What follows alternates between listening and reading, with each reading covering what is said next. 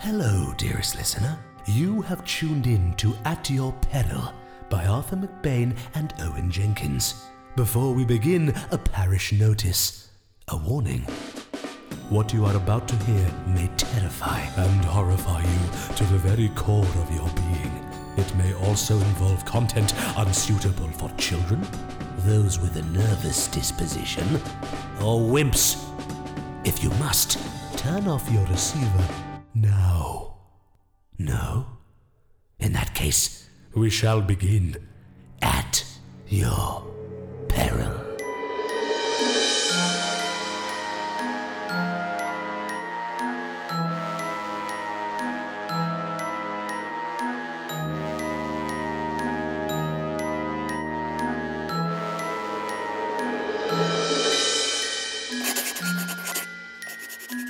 My dear Mr. Dixon, during my last letter, I ran out of pen ink at a rather inopportune moment, so I'm now attempting to pick up where I left off from the last letter, here and now. A sort of second part, if you will.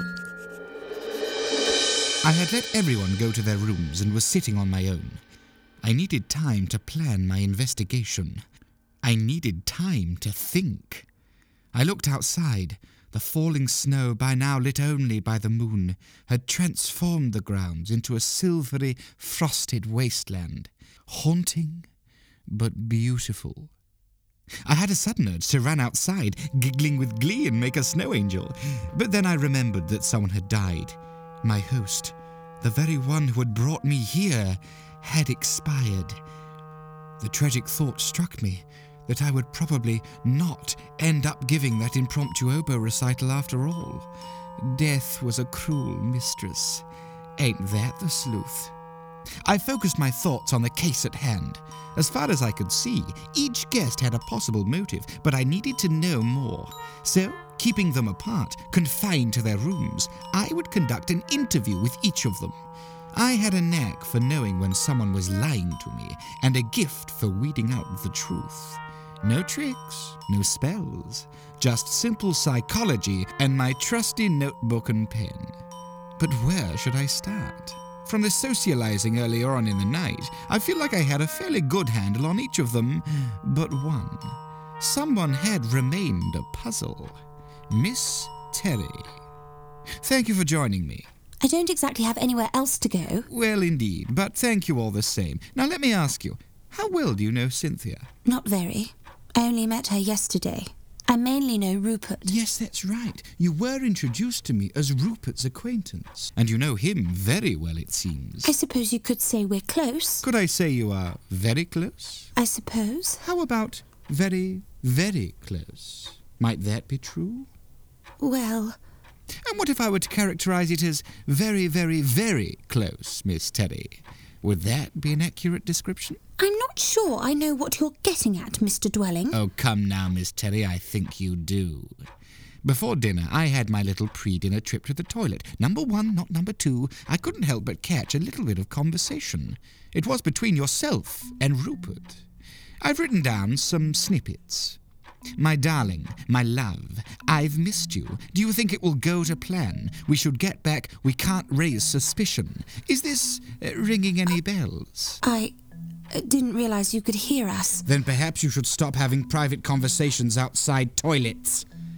Are you a jealous lover, Miss Terry? Not at all. Do you think Cynthia was a jealous lover? Maybe that's why you killed her, to get her out of the picture so you can have Mr. Throbbinghall all to yourself. Look, I really don't think this is necessary. I mean, she's still sat at the table. Shouldn't we be calling someone to take her away? Keen to get rid of some evidence, are we? No, I don't think it's right letting her just sit on the table like that. When the snowstorm dies down, the authorities will be alerted. I have the situation in hand. Thank you, Miss Terry. This has been enlightening. You may leave. Thank you, Mr. Dwelling. Next, I interviewed Dr. Pepper. He seemed sad. His fizzy quality from earlier seemed less present, and perhaps taken aback by the evening's events. He seemed a little flat. Tell me, Dr. Pepper, you've been Miss Cynthia's doctor for... Oh, a long time. I didn't just consider her a patient, I considered her a dear friend. It's terribly sad she's gone. Yes. But might the will cheer you up? Might you be in for some money? Well, apparently I am on the will, but that's not really the point, and I find it abhorrent to suggest otherwise. Nothing about Cynthia's passing would cheer me up. Even if it was a lot of money. Cynthia was a wealthy, wealthy woman. The end of a long line of wealthy, throbbing halls with a lack of any family. Might that mean you're soon to receive a hefty sum? Well, first of all, I don't know the state of Cynthia's finances, though I suspect, with Rupert's gambling as it is, they may not be all that good. And nor do I know the details of the other beneficiaries of her will. We didn't discuss it, and nor should I want to. Secondly, as I've already said, Mr. Dwelling, there is nothing here to celebrate. A dear friend and a patient of mine has died. Yes, I wanted to get onto that. Cynthia's ailments, her phobias, they were difficult to treat, I imagine. The difficult thing was seeing her suffer. And you prescribed a strong course of tablets, did you not? I did. Despite the fact she didn't want to take them. Well, she had an acute fear of them. But you forced her anyway. Well... You even gave her one at 6 o'clock this evening, I recall. And now she's dead. What is it you're insinuating, Mr. Dwelling? You're a man of many disguises, aren't you, Doctor? You claim you use these disguises to aid Cynthia's conditions, but perhaps you use them to aid her demise. You knew you had some money owed to you from her will, but with Rupert's debts mounting, you didn't want to see that dowry diminish, and maybe that's why you killed her. Like a coiled cobra, you strike, overdosing her with your greatest disguise yet, that of the murderer. These are preposterous, unfounded claims, Mr. Dwelling, and I will not tolerate any more of this poppycock. We don't even know she's been murdered. It might have been any number of causes. She hasn't even been properly examined. All I can say is it certainly wasn't me, and it certainly wasn't my tablets. So you think it could be poison then, Doctor? From the soup? I'm saying I don't know. Now, I have quite enough of being spoken to like this. If you need me, I'll be upstairs. Goodbye. Thank you for your time, Dr. Pepper. I am humbly grateful. But he had already gone. I couldn't help but notice that after I'd given him a bit of a shake, Dr. Pepper seemed to have some of his fizziness back. Next up was Mr. Hugh Dunnett. Please, Mr. Dunnett, do take a seat. No thanks, I'll stand. Then I'll stand too. I see you had a notebook you were scribbling away at over dinner. In this we are alike, Hugh. I never leave the house without my notebook and pen. What is it you're writing? Oh, nothing much. Ideas for stories. Will you be writing about this evening? I'm not sure, really. Oh, come, Mr. Dunnett, I'm sure you will. In fact, I remember our discussion about it before dinner. I even wrote one of your comments down. This is how I use my notebook. Quote, I just need one good story, that's all I need. Something juicy, a scandal, a murder, end quote. It seems you got exactly what you wanted. So? Doesn't prove anything. A few moments later you left, saying, quote, I might ask Gubbins for a tour of the kitchen. Might be something I can write a story about in there, end quote. Did you find anything in the kitchen? Not really, no. Just pots and pans and stuff. I just spoke to Dr. Pepper before you. He confirmed my suspicions that it could well have been poison in Mrs. Throbbinghall's soup which killed her. Were you aware of that fact? Me? No. Can't say I was. You're all washed up, Hugh Dunnett. I think you would do anything to get that exclusive story required to once again hit the dizzying heights of Fleet Street. Maybe even become the story yourself. Maybe that's why you killed her, sneaking into the kitchen, identifying Cynthia's bowl, or perhaps even paying off Gubbins to administer deadly poison to her soup just so you could get an exclusive. Now I know why they call you the gutter press. You know what? This is going to make a good exclusive story, and it will probably make me a successful London journo again. But this death has nothing to do with me. And what's more, I found something even better than Cynthia's death to write about this weekend. Something which is going to be perfect for the joke column. You, Mr. Dwelling, good evening. Hugh waved his hand ferociously in the air, and with that, he was gone. For a moment I laid my head in my hands. This is why I never go to house parties. Thoughts poured through my head like water from the Trevi Fountain in Rome. The Trevi Fountain? Of course. The most beautiful and ornate fountain in the whole of Europe, but a fountain nonetheless. Take away all of the fanfare and detail, Dixon, and what you end up with is merely a fountain. just like the one in the Throbbing Hall's grounds. One must rid themselves of being distracted by the fanfares and flourishes of detail and really focus down on the matter in hand. In hand. Of course, when Hugh Dunnett waved his hand ferociously in the air before leaving, his hand was not empty. The flourish of movement stopped me from seeing the reality of the situation. He was holding a sheet of paper, a checklist with notes scrawled in the margin. I didn't know what this meant just yet, but I had a hunch that it would be a tool to access the truth. Next up was Rupert, looking as handsome as ever. How are you bearing up, Mr. Throbbing Hall? Well, I must say, I'm still in shock. I can imagine. It's been very sudden, hasn't it? It has, yes. I'll cut to the chase, Roop. Can I call you Roop? No. Roop, I know about your affair with Miss Terry. Your relationship with Cynthia was just a sham, wasn't it? A marriage of convenience. Though, in the end, not all that convenient for Cynthia. She feeds your gambling addiction, and you take and take and take. All the while, your love for Miss Terry grows. She begs you to leave Cynthia, but you can't. You're in too deep. You enjoy the extravagances her money gives you too much. You can't let them go. Until finally you see a way out. On the anniversary night of your wedding, your gift to your wife was death. Are you saying I'm a gold digger? You take her money when you're in need. But no, it's worse than just that. I'm saying you're a grave digger. A murderer. You didn't want to do it, but you could see no other choice. So maybe that's why you killed her, slipping off to help Gubbins with the soup, but secretly administering lethal poison to Cynthia's bowl. From then, it's just playing the part, waiting for the money to roll on in. You'll be back at the races by next week, assuming the role of the wealthy widow. It's horses for courses. What utter nonsense. If there wasn't a raging snowstorm outside, I'd throw you out of my house. In fact, maybe I will. I knew we shouldn't have invited you to this party. Inviting strange detectives to your anniversary is bad news, I said to her.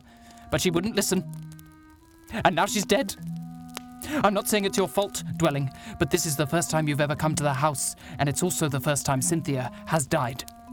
I'm starting to feel that's no coincidence. Stay out of my sight, Mr. Dwelling. Rupert stormed out of the room. He was grieving. He was in shock. He would recover. And I would get to the bottom of this murky pond. And with that, I asked to see Gubbins. So, Gubbins, when you made the first course of soup, which was, by the way, delicious, you didn't put any poison in Cynthia's, did you? No, sir. It was mostly just tomatoes. Are you going to try and pin the murder on me, sir? 'Cause I ain't got nothing to do with it, sir. I've served the Throbbing Halls all my life. Why would I want to destroy my livelihood? But you said they haven't been paying your livelihood for some time. Well, killing them isn't going to suddenly get me paid, is it? It'll make it worse, if anything. There's no chance of receiving a wage from a corpse. Gubbins, you're right. I like you. You can go and... Thanks, sir. I'm just so shook, sir. I'm devastated. I loved Cynthia like she was my own mum, I did. And now I'm just so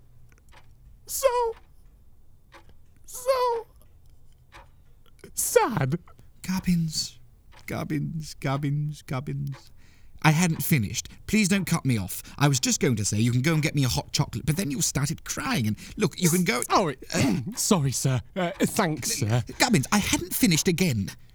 A hot chocky, foamy milk. Please, I'm still a guest here. Goodness sake. And with that, he waved his hand in the air, bowed his head, and returned from whence he'd come. I smiled. Gubbins had a particular working-class charm, a salt-of-the-earth charisma, a working-class salt-of-the-earth charismatic charm. But then I realized he was holding a piece of paper in his hand as well. Another checklist, just as Hugh done it. I closed my eyes.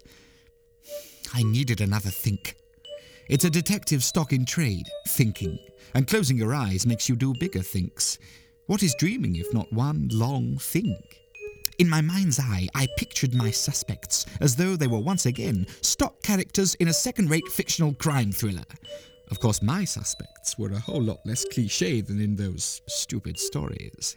But I pictured them in my big thinks nonetheless. Rupert, Miss Terry. Gubbins, thank you so much. Sorry, Gubbins was just giving me the hot chocolate. Dr. Pepper, Hugh Dunnett. The murderer had to be one of them. But who? It's times like this that I wish I had more suspects. More suspects affords me more time to think. But it also gives me more suspects, so actually it's sort of a false economy. And then, Dixon, I realized that I did not have all of my suspects.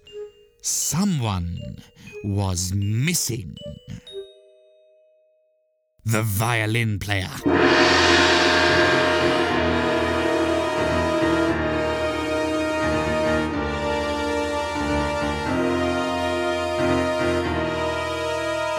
I shot to my feet, which felt extraordinary as I was already stood up, so effectively I sort of did a little jump.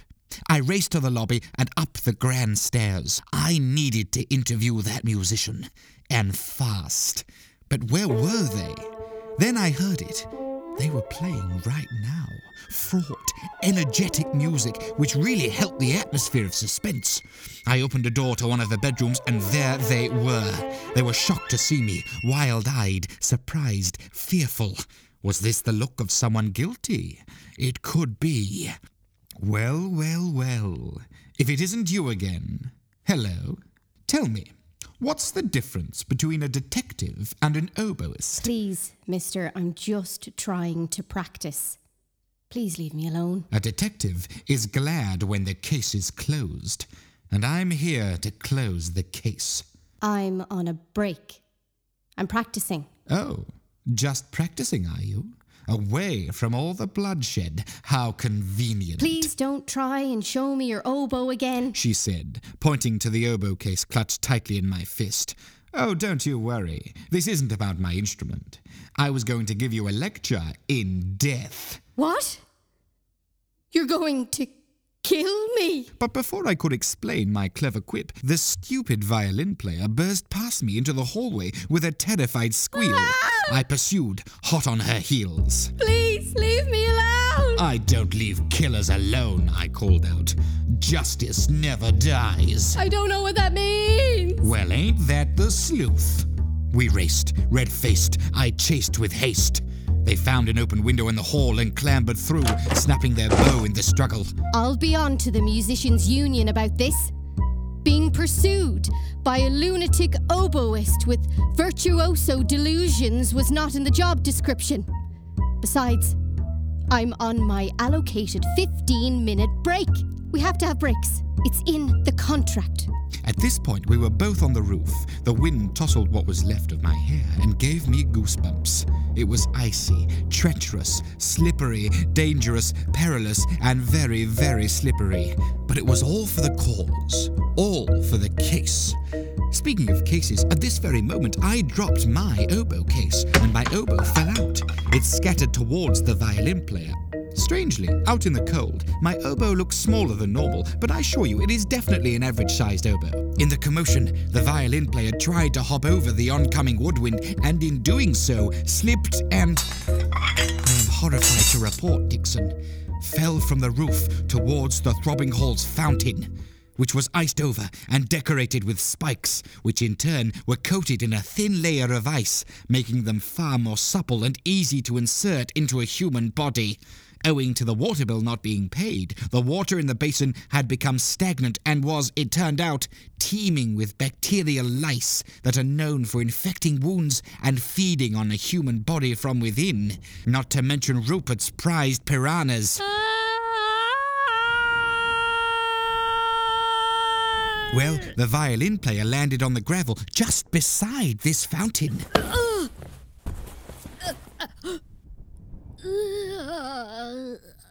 And died upon impact. And it was all because of my oboe. Why did all my recitals end like this? People had heard the commotion and came running out of rooms. I found an open window and climbed back through. It was important to get back downstairs and check on Cynthia. There were now 2 corpses to deal with. I wish I'd stayed in London. No one dies in London. When I got back to the dining room, my heart stopped. Cynthia was gone.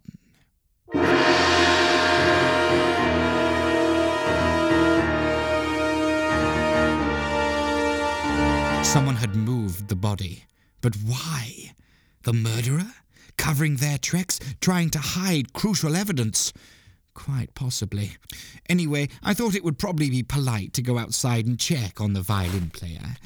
What I saw when I got outside will haunt me for the rest of my life. Everybody, the whole party, had gathered outside by the fountain to check on that foolish violin player. Everyone, including Cynthia. She was standing up, looking at me, breathing. What the hell was going on? She was alive, but I felt as though I was seeing a ghost. But the opposite of seeing a ghost, because you see, she was very much alive. Not alive, however, was the violin player. The violin had broken her fall, but sadly had pierced her stomach and impaled her. Mr. Dwelling, what on earth happened to the violinist? Mrs. Throbbing Hall, what on earth happened to you? Oh, I'll get to that. But first, let us deal with the matter at hand. Did you murder this musician? Absolutely not. You've got the wrong person. I pointed at my oboe, now in tatters on the gravel. This is your culprit, Lady Throbbing Hall, my slightly larger than average-sized oboe. I have nothing to do with this. Mr. Dwelling. Oh, well, you should know from years of playing that you can't charge an oboe with murder. Trust me, people have tried. No, I'm afraid the buck stops with you. I am placing you under arrest. I suggest you find yourself a lawyer. Rupert and Miss Terry grabbed my hands and handcuffed them. What's happening? Please, look, I'll go quietly. If just one of you would just please tell me what on earth is going on. Cynthia, Rupert, Terry, Hugh, Gubbins, Pepper. They all looked at each other. Then Cynthia spoke. We are a consortium from the Office of Detectives Official Rankings, or ODOR. We were here this weekend to assess your skills and overall competency as a detective. Every one of us was working undercover and has been secretly monitoring you on a number of criteria to accurately place you in the official British Detective Rankings. This entire weekend was a facade, Mr. Dwelling. None of these people are who they say they are. We are all colleagues. My name is actually Margaret. This scenario is a complete fiction to test your skills. Shitterton House does not exist. This house is a set. The tea you were given on the train was drugged in order to send you to sleep, and from that point our team got to work, transporting you to this theatrical set which spans from the house to the fake train station, which as you can see is only 100 yards. The snow is made of tissue paper. The only person here not from the Office of Detectives Official Rankings was this violin player, hired to help set the atmosphere. Tragically and regrettably, they have now been killed by you. Do you have anything else to say before we take you into custody? Just one question. How did I do? Am I still the greatest detective in the country? Miss Terry spoke next, though it turns out her name is actually Pam. Mr. Dwelling, after what we've seen today, you're not even in the top 100. Your assessment began on the train. I was there with my notebook and pen, scribbling down initial key observations, and from the get-go, you were a disappointment. It took you an absolute age to complete a simple crossword, your leather satchel is tatty, and your magnifying glass looks cheap. Then, incredibly, you mistook the tea lady for a man. The tea man popped up from behind a fake wall. I've never been so offended in my life. My good sir, the bloody cheek. So as well as adding the sleeping powder, I spat in your tea. Next, Gubbins spoke, but his accent had changed, and it turns out his real name is actually Sebastian. Next, you met me at the station, and I have to say, when I pretended to nip to the bank, I noticed your oboe playing. It was atrocious. Next, Rupert, who was actually Greg. Next, you met your hosts, myself and Cynthia Throbbing Hall. A detective must always ingratiate themselves in any situation. You never know when it might be useful for interrogations later. But you, Mr. Dwelling had all the charms of a reversing dump wagon. And your detective's walk is a travesty. Hugh Dunnett spoke next. His real name was Dennis. Dennis Dunnett. Personally, I would have stuck with Hugh. Your detective catchphrase is way, way below par. Ain't that the sleuth?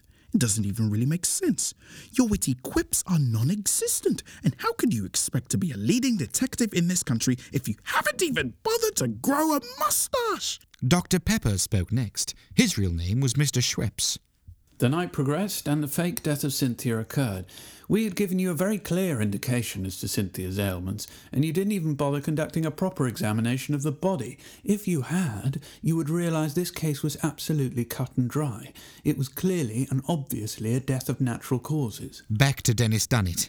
You then conducted a series of interrogations with such incompetence, I found myself actually getting so angry I lost my temper.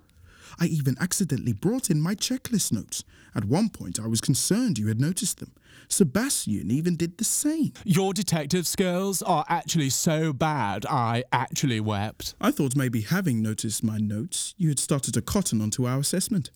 But fortunately, you're not a good enough detective. That's what those bits of paper were. I see. It's all starting to come together. But the conversation I heard between Rupert and Miss Terry, was that scripted? No, that was real. We didn't realise you could hear us. Greg and I are actually a couple. We work long hours at the Office of Detectives official rankings that we don't often get much time to socialise.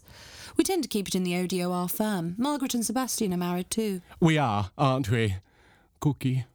It's true, Sebby, sweetie. So, taking into account everything I've seen and heard, we have decided to place you as the 179th best detective in the country, and frankly, you've been lucky to get that. Now, this way please, Herman. You're going straight to the police station. Dennis, call an ambulance for the violin player. Will do. So, as I was placed into a motor car, handcuffs on my wrist, I pondered on the strangest and quite possibly the worst day of my career as a detective. And this brings us to right now. As the motorcar speeds towards the police station, I am frantically writing to you, dear Dixon. I fear the ink pen is running out, as is my freedom. I have checked with the rankings, and you appear to be in the top 10 rankings of lawyers in the country. So please, Mr. Dixon, will you represent me? I open my letter with my 2 nuggets of wisdom for a detective. First, that you're going to need a pen. I stand by this, and it has also been useful in writing this letter to you. The second of murder, that you really have to want to do it. I no longer believe this, because I really did not want to murder that poor musician, and I desperately need your help to clear my innocence and go back to being on the other side of the law and doing what I love, solving crime and fighting justice. Ain't that the sleuth? Please write back to me urgently.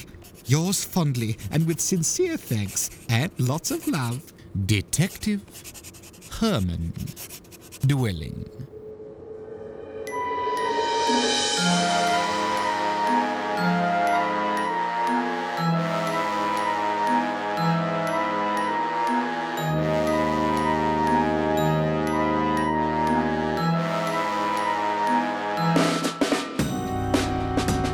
The Case Parts 1 and 2 was voiced by Freddie Carter, Harold Addo, Dorothea Jones, Bronte Tadman, Richard Leeming, Emma Ballantyne, Grace Dunn, Arthur McBain, and Owen Jenkins.